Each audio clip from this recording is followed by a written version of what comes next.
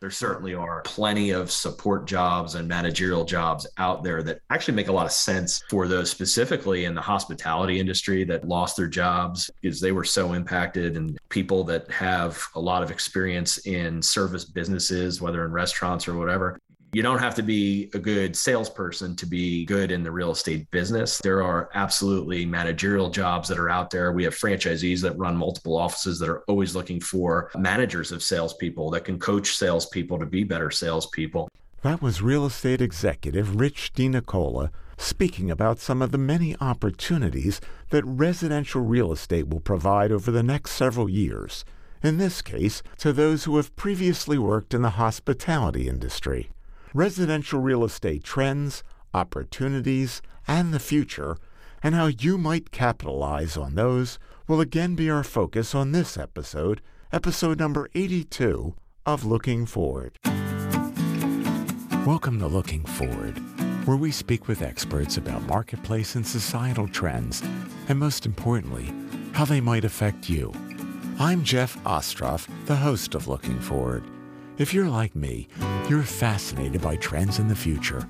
In fact, several years ago, that was one of the things I focused on in a book I wrote. Well, hello, Looking Forward listeners. Thanks for tuning in. Today on Looking Forward, we're again going to focus on residential real estate. In part one of this two-part series, episode number 81, we looked at how the residential real estate industry has evolved over the past few decades and how that industry differs in the United States versus some other parts of the world. We also looked at COVID-19's dramatic impact on the industry, and we heard what concerns our guest expert most about residential real estate these days. In part two of this Looking Forward series, we've brought back that same guest expert, Rich DiNicola, to discuss where he sees residential real estate going over the next few years and what opportunities he thinks that will offer. We'll also ask Rich to provide some advice to those who are looking to buy or sell a home.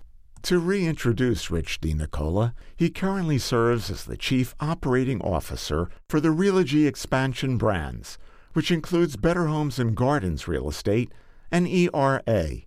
Rich is responsible for domestic and international business operations, financial management, franchise performance consulting products and partnerships, network engagement, and brand growth strategy for the portfolio. Prior to his current role, Rich served as Chief Operating Officer of Better Homes and Gardens Real Estate, as well as Senior Vice President of Membership Development there. During his tenure, the brand more than doubled its franchise office count and expanded to 16 new states and the Bahamas. Before joining Better Homes and Gardens Real Estate, Rich served as National Vice President of Franchise Sales for Coldwell Banker, overseeing the brand growth and mergers acquisition strategies in both the United States and Canada. He has served in a variety of sales and operational roles for Realogy Franchise Group since 2004.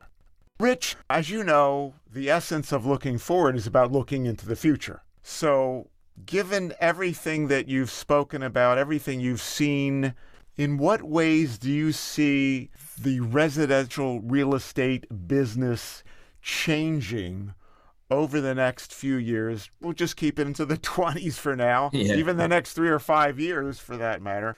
How might it change, for example, in terms of the competition, how consumers will purchase homes, where people will move, anything that might be of a more global nature?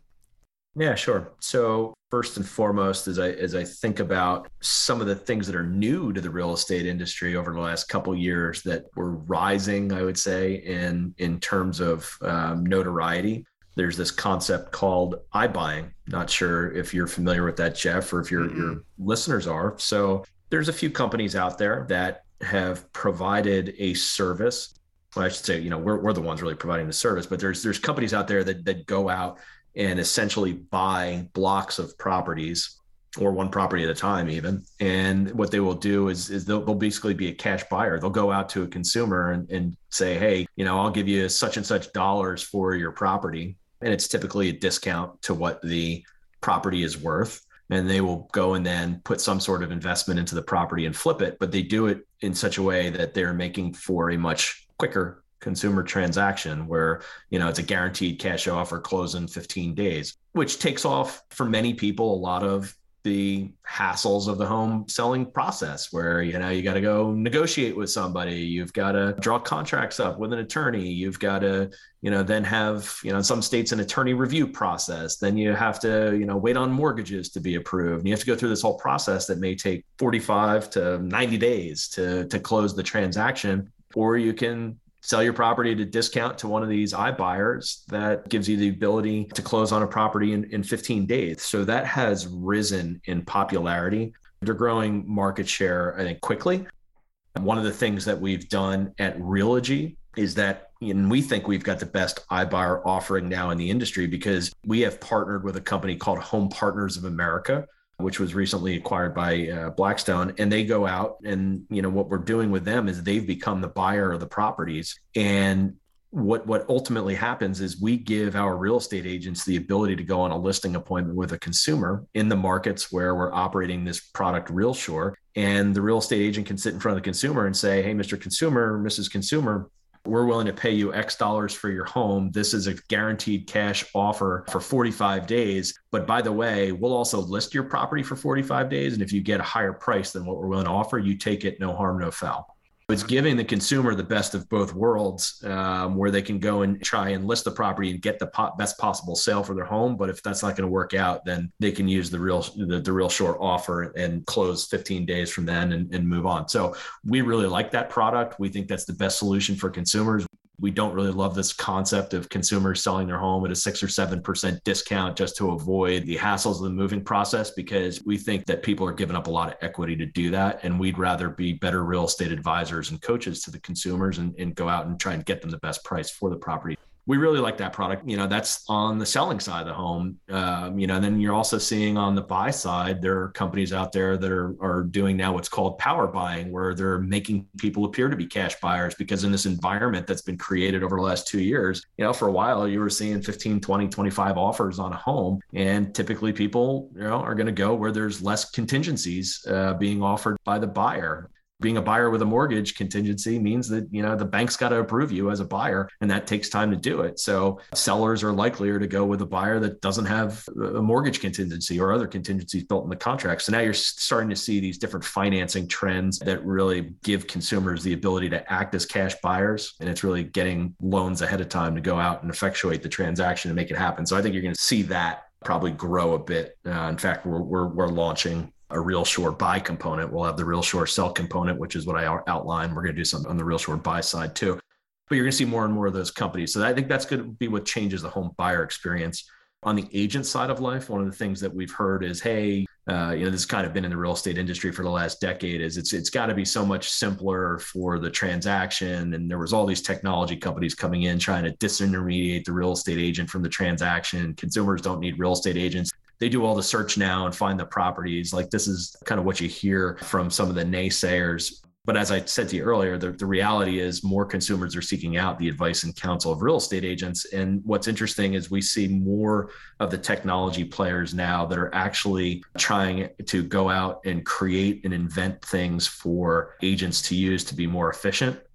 There's not a whole lot of technology companies that we see come into play that are trying to disintermediate the agent from the process. It's now, how do we make real estate agents more efficient? Because I think people are realizing that consumers want the advice and counsel of a trusted expert on the most valuable and important financial transaction they're going to make in their lifetime. So on the tech side, that's what we're seeing. On the product side, that's what we're seeing. I think those are probably going to lead to the biggest changes for the consumers. I think you're going to, over time, see a more efficient transaction. I think it's still pretty segregated in terms of the process. You have to do something potentially with a mortgage company, and then you got to wait on the mortgage side of the business, then the title insurance side of the business, then the real estate side of the business. So I think that you're seeing more and more real estate brokers get involved in all of those businesses and create a one-stop shopping environment for consumers.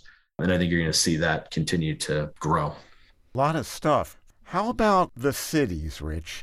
You were talking about the trend because of COVID of people moving out of the cities and going to the suburbs where they can work and they can live without having to travel into the city. Do you see any change in that, a reverse migration, if you will, back into the cities over the next several years? Or do you see the city as being less popular a place to live in general than being outside of a city? I think that's a great question, Jeff. So I think the initial reaction from many when we were in the depths of the pandemic and the social unrest issues that were happening in many cities in the U.S., certainly there was a good amount of people that left, and I think a lot of us in the real estate industry thought, "Ooh, this is a trend that could continue." But then, lo and behold, I think over the last couple months, New York City, Manhattan has had the biggest sale months ever in terms of transaction volume, like in history. So, wow. The trend of people leaving New York City certainly is not there. I think the city's back to transaction volumes, if not more so than what they were. I also think that cities tend to be pretty big destinations for international buyers.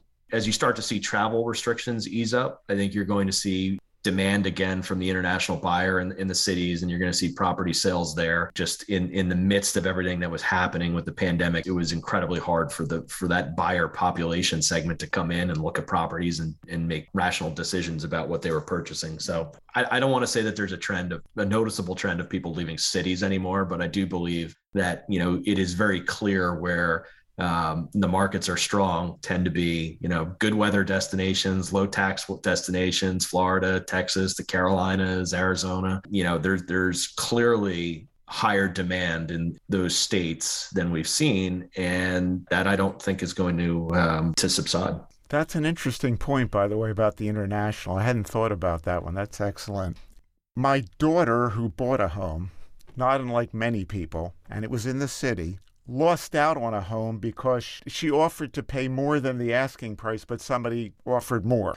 She eventually bought a house because she was willing to pay more than the asking price. At least here in the United States, I don't know how much you would be able to say about what you're seeing from your comrades overseas.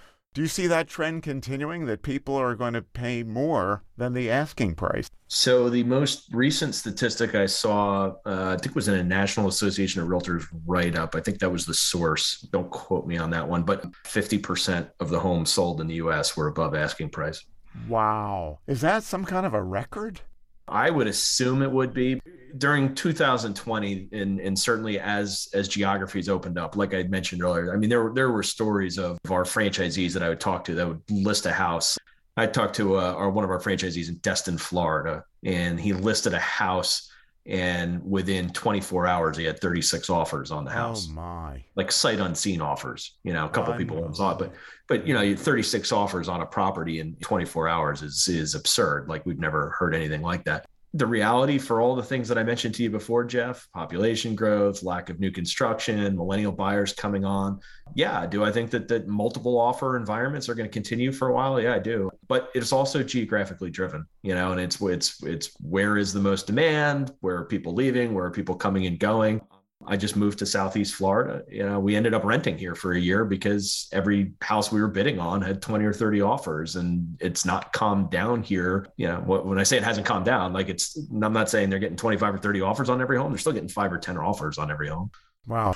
So what impact do you see this having on people who are renting? You talked about the millennials, 2/3 of them were renters. That's sort of bucking a trend, but maybe now they're moving over to the other side of the equation. Where do rents fit into all this, Rich? Yeah, look, I think it's another tough one where I go back and say that, when I was highlighting some of the things that worried me, like inflation and some of those issues, I think that the reality is that prices have increased quite a bit over the last 18 months. I think they're not going to continue at the same 20% or 25% of year of price increases. But I think the reality is that demand is still much higher than supply. Therefore, prices are going to continue to rise. At what rate, we don't know. But obviously, when prices increase, if renters are spending all their money on their rent check and they're not saving any cash up for a down payment, then, it's going to be a challenge for them when it comes to transact. But the good news on the renter front is that there is this up and coming trend on power buyers that I talked about, where there's companies that are out there willing to finance and make you appear like you're an all cash buyer. But any renter is going to have to look at that and see if the interest expense on that loan is going to be worth what they need to do in their minds to accomplish owning a home, if that's what they want. Yes. And I would also think that if I'm renting an apartment and I can't afford to buy a home, my rent's not going to go down either, right? My rent is probably going to go up too because I'm boxed out from any options. Yeah, look, rents are increasing across the country too. Yeah. Again, I'll speak to my personal experience. We were trying to buy a home in Florida, and like I said, we looked at a couple homes. We put offers in on a couple homes. There was 30 offers. We finally said, all right, why don't we go rent and see if this settles down a little bit? And we went to rent, and we were the 10th of 11 offers that came in on the rental property here. So prices of rentals are increasing in different geographies as well. I'm not saying it's that crazy everywhere, but certainly in the low tax and attractive weather destinations, you're seeing increases across the board. Excellent forecasting, Rich. I know it's hard to forecast. We won't go back and check a year from now to see how you're doing, but really interesting things there. And by the way, I saw a commercial the other day, first time I've ever seen this, a national TV commercial for somebody that would buy your home. The big pitch to me was, you don't have to do anything to it. You don't have to clean it up. We'll just come in there and buy your house. So that was fascinating that you talked about that as a trend. Looking forward is also called looking forward because that's positive. I'm looking forward to something. And for us, in looking forward, it means I'm looking forward to opportunity. A lot of people have lost their jobs. I don't have to tell you about that. You alluded to it. A lot of people are looking to change careers, change jobs. We got students. You got young children. Someday they're going to be going to college. When you think about residential real estate, Rich, where might you see opportunities for entrepreneurs, investors, job seekers, career seekers? If you were guiding a student who was in college, what are some of the key areas of opportunity that you see? Sure, Jeff. I think what's good for those folks that may be contemplating a career in real estate is that, it's a pretty low barrier to entry to become a real estate agent. Typically, you take a real estate pre-licensing class in the States, and they vary from state to state, but typically it's somewhere 75, 90 hours of education you have to complete. And then you have to take a state test in order to earn your real estate professional license to be a real estate agent in that particular state. And there's some continuing ed requirements that you have to return for classes over time. But for the most part, that's the minimum requirement for you to become a real estate agent. Now, I say that being a real estate agent is not for everyone. And I don't know that there's anything more entrepreneurial than being a real estate agent, because you yourself are in charge of marketing and business operations and negotiations and knowing all the details and being an expert on your market and expert on properties and valuations, appraisals, et cetera. And certainly the finance side of life and helping your customers understand, based on who they are, can they really afford what they're trying to set out to do? Really good real estate agents have to have and develop expertise in a lot of areas. So yes, it's relatively easy to become a real estate agent. But, when you also look at the competitive nature of it, with some exceptions, it's 100% commission-based employment opportunity. So, you do eat what you kill, and you've got to be in the environment where we're in, where there's not a lot of homes for sale. You got to be a really disciplined person about and be really honest with yourself about your skill set and your ability to go out and do the things necessary to compete. And the most important thing for that is being a salesperson. You've got to have the ability to network and communicate and reach out and ask people for their business and have a sphere of influence of people that you can call on to try and get them to refer you to others and do those sorts of things. So yeah, there's incredible opportunities, but it is highly competitive. I think what I saw in National Association of Realtors, there's about 1.5 million licensed real estate agents in the US, and there's 1 million listings right now. So you would have to have the ability to sit in front of somebody eyeball to eyeball and communicate why you are going to be the best person for them. One of the funniest stories I have from one of our franchisees, I met one of their top agents and it was actually a franchisee, Better Homes and Gardens Real Estate, Metro Brokers in Atlanta. And I was talking to this one agent, and he said, I went out and got my real estate license after I lost my job in another career. And I went on my first listing appointment, and I was so nervous going to the listing appointment. I said, well, what did you say to them that got them to give you this listing? And he said it was actually really easy. I had nothing to lose. So I just said to them face to face, hey, look, I don't have any other listings, so I have nothing else to work on other than selling your house. So he goes out, he gets the listing, makes the sale, and now he's one of the top agents in the country. I want to say he's closing over 50 or 60 transactions a year now, selling homes. So, done incredibly well. So look, it's possible for anybody to be successful in the real estate business, but you have to be honest with yourself and know what you're getting into. Like this is the most competitive time in the real estate industry. And you are competing with people that are very driven and have experience and are going to go out and do the things necessary to be good salespeople. And if you're not good at communicating, or, you're shy about cold calling and networking and being in front of people, you might want to think twice about it. Yeah. How about the ancillary kinds of jobs that are a part of real estate? There's building, there's mortgages and all this other stuff. And then also, how about the investing side? Any opportunities in those areas? Yeah, sure. So yeah, you asked about opportunities in real estate. Obviously, the first thing that comes to mind is being a real estate agent. There certainly are plenty of support jobs and managerial jobs out there that actually make a lot of sense for those specifically in the hospitality industry that lost their jobs because they were so impacted, and people that have a lot of experience in service businesses, whether in restaurants or whatever.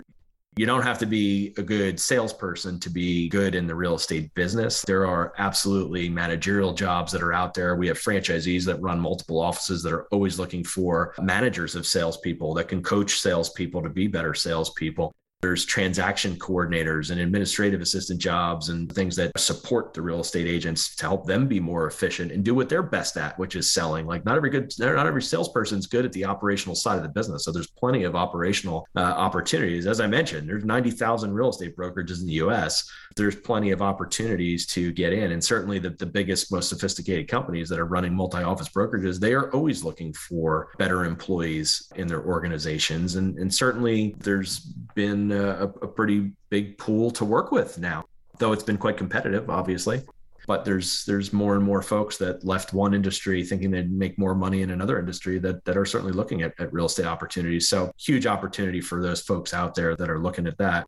On the investing side of the business, I think investing in real estate has always been lucrative when you look at the potential to own properties and you look at what the returns are in real estate by owning a property versus investing in other areas, whether it's a stock market or other areas. Over time, home values typically appreciate somewhere in the neighborhood of 5% a year. If you own a home and it appreciates 5% a year, and then you're able to finance it in such a way that the consumer that you're renting to is covering the cost of your mortgage payment, then basically you're getting an appreciable asset that you're not really paying too much out of pocket for. And it does come with pretty good tax benefits to be a landlord in years where, you might have some vacancies here or there, or you have to make upgrades to the home, and then certainly depreciation expense on the home. So there's plenty of great investing opportunities in real estate. Obviously, it's a little trickier and more challenging now to go out and buy, some properties because you need more cash down to be able to mortgage them and finance them because the property values have gone up. But investors that are looking to diversify portfolio from stocks and bonds and other areas, real estate's a tremendous place to do it. Would you see any opportunities in terms of the public companies that you spoke of or the real estate investment trusts over time, or is that a little bit more speculative? Look, you're certainly seeing companies come out that are buying big blocks of properties. We mentioned iBuying. One of the biggest players in iBuying was Zillow.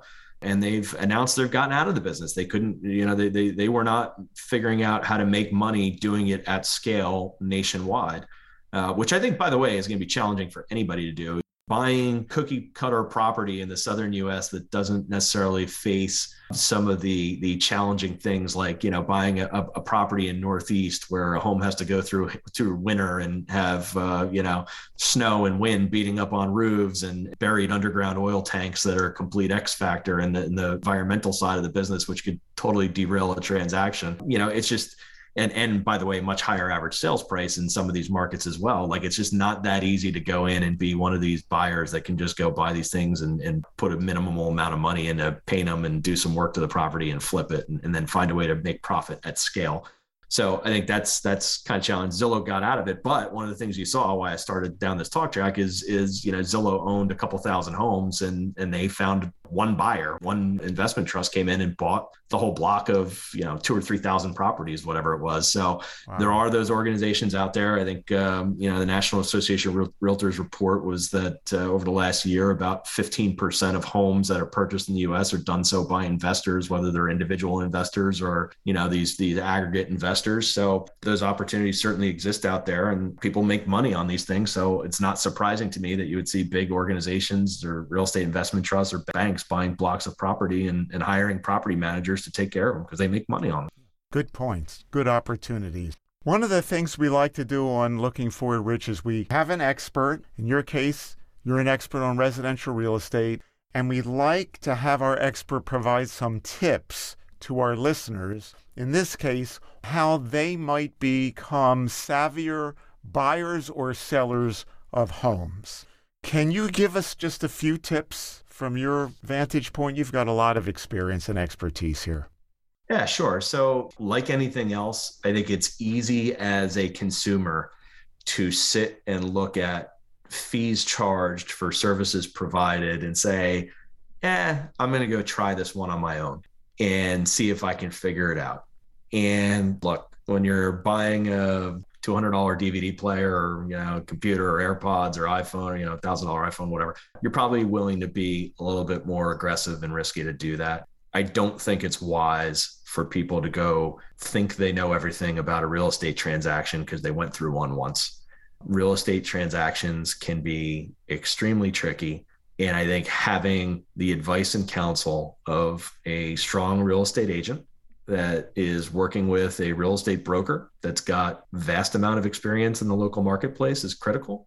I think having a good attorney is always a wise thing to do. I think having a very smart accountant, if you're going to get in the investment side and go out and try and become a landlord or start a business owning a portfolio of properties or a property, a good accountant is going to advise you on the do's and don'ts. Listen, like anything else in life, you having a group of trusted advisors is critical to your success. If you're going out and looking to sell your home just because you want to move somewhere, I think the critical piece is having a good advisor and a really strong real estate agent that can walk you through the process so you know what you're expecting. I think like anything, it's the unknowns in a transaction that will drive you nuts. I've been through real estate transactions, where unexpected things came up that, in my mind were like, oh my God, Chicken Little, sky's falling. This isn't going to happen now, to having a trusted advisor say, hey, listen, I've seen this like 5 times. We can deal with it this way, or you can just give up a couple $1,000s here and it's going to go smoothly. You can get it if you're willing to spend the time on it. You can negotiate this way. And then they make you realize, hey, there's options on how to get through the transaction. I've got to make the decision as a consumer of which way I want to go. But, it can be a pretty daunting task to try and represent yourself. Now, listen, sometimes it's going to go easy peasy, 1, 2, 3, and you're going to walk out of there saying, hey, I hit the lottery on this one. This is great. But when it doesn't go so smooth, you're going to be wishing that you spent the money on the commission for the professional that guided you through it. Those are excellent points, Rich. I've never tried to sell a property by myself. And one of the things I've learned is if you arbitrarily decide to list your property at a very high price because you feel so connected to it and so in love with it, that could be one of the worst mistakes you make, because it might just sit there and all of a sudden becomes a stale property and you end up selling it for a lot less than maybe you would have if you'd spoken with a realtor. Yeah, well, that's one of the things, right? Because of that access to data. I mean, you can go on many of these websites and you can see as a consumer, hey, when was the property listed? Everybody else's house is selling in a week. This property has been sitting there for 3 months. Let's just go in and lowball and offer, $100,000 less and see what happens. It's like, then those become the only offers you get. And then it just sits and sits and sits and sits. And, not pricing a property is something that could really derail your ability to sell it. Absolutely. Rich, this has been great. A lot of valuable information, great insights. I'm wondering if you could let our listeners know how they could find out more about you, about Realogy. Sure. So, first off, you can find out more about Realogy at our website, www.realogy.com. That's Realogy, Realogy.com. If you're looking to connect with me, I'm on Facebook, I'm on LinkedIn. I'm sure Jeff will have my name and spelling and stuff up there that you guys can check that out and search for me. Welcome any requests to connect. Feel free to shoot me a message on either of those platforms, or you can reach me by email at rich.dnicola@realogy.com. Terrific. Rich, thanks again so much for your time and for sharing your expertise with us. I wish you much continued success, and I hope that you and your wife and your kids love the experience of living in Florida. Jeff, thank you and your listeners for having me on today. Really appreciate the opportunity to come chat. It's been a lot of fun spending time here. Thank you. This concludes part 2 of our 2-part series on residential real estate trends, opportunities, and the future with our guest expert, Rich DiNicola. If you have any questions you'd like to ask Rich or me, please contact me at my website, www.jeff-ostroff.com. And if you like this episode, I'd really appreciate your liking it or giving it a positive review on the podcast hosting site where you listen to it. Thanks for listening to this episode of Looking Forward. I hope you've enjoyed it and learned something. I also hope that you'll tell others about our show. If you have any comments or ideas for future episodes, please contact me at my website, jeff-ostroff.com. That's JEFF-Ostroff, OSTROFF.com. This is Jeff Ostroff, inviting you to join us again next time on Looking Forward.